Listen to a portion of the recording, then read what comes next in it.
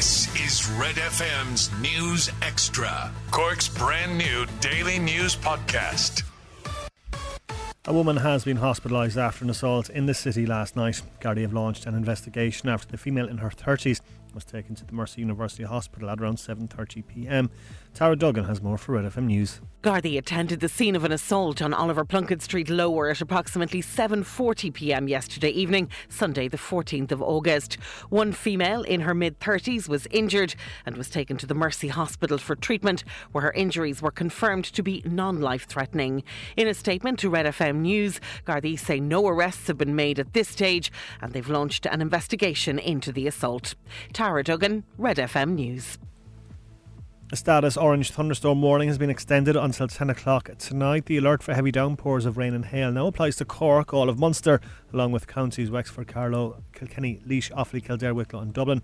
Met Éireann forecaster Brandon Cray says temperatures are returning to normal now, with no further heatwave on the horizon. For the rest of the week, temperatures will gradually return to closer to average temperatures for August, around kind of high teens, low 20s.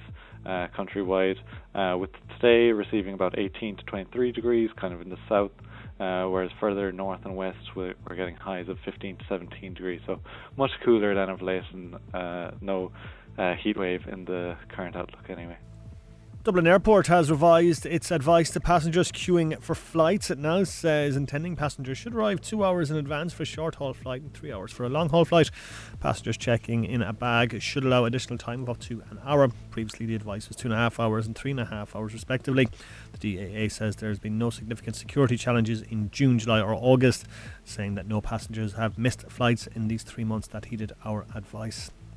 The State Examinations Commission has been forced to call on non-teachers and postgraduate education students to correct leaving and junior cert exams again. There had been a shortage in the number of teachers who are correcting the exams, meaning the SEC has called on the trainee teachers and subject experts to fill the void. The number of teachers correcting exams had dropped by around 200 between 2015 and 2019. Guidance Councillor Brian Mooney outlines why he thinks this is happening.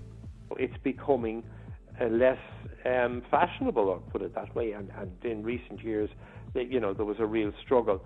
I don't know whether it's that the actual academic year is considered to be very stressful by a lot of teachers and they just want to get away from all of it, you know, in July and August and just chill out and prepare for the next academic year. Finally, Paolo Nutini's announced a show in Cork. The Scottish singer, whose 4 albums to date have all reached number 1 in Ireland, will play Musgrave Park on Monday, June 14th of next year. He'll also play outdoor shows in Dublin and Belfast. Tickets go on sale on Friday. Get Red FM's News Extra at redextra.ie and check out our other podcasts. Starting with athletics, and Fionnuala McCormack has finished in the top 10 of the women's marathon at the European Championships in Munich.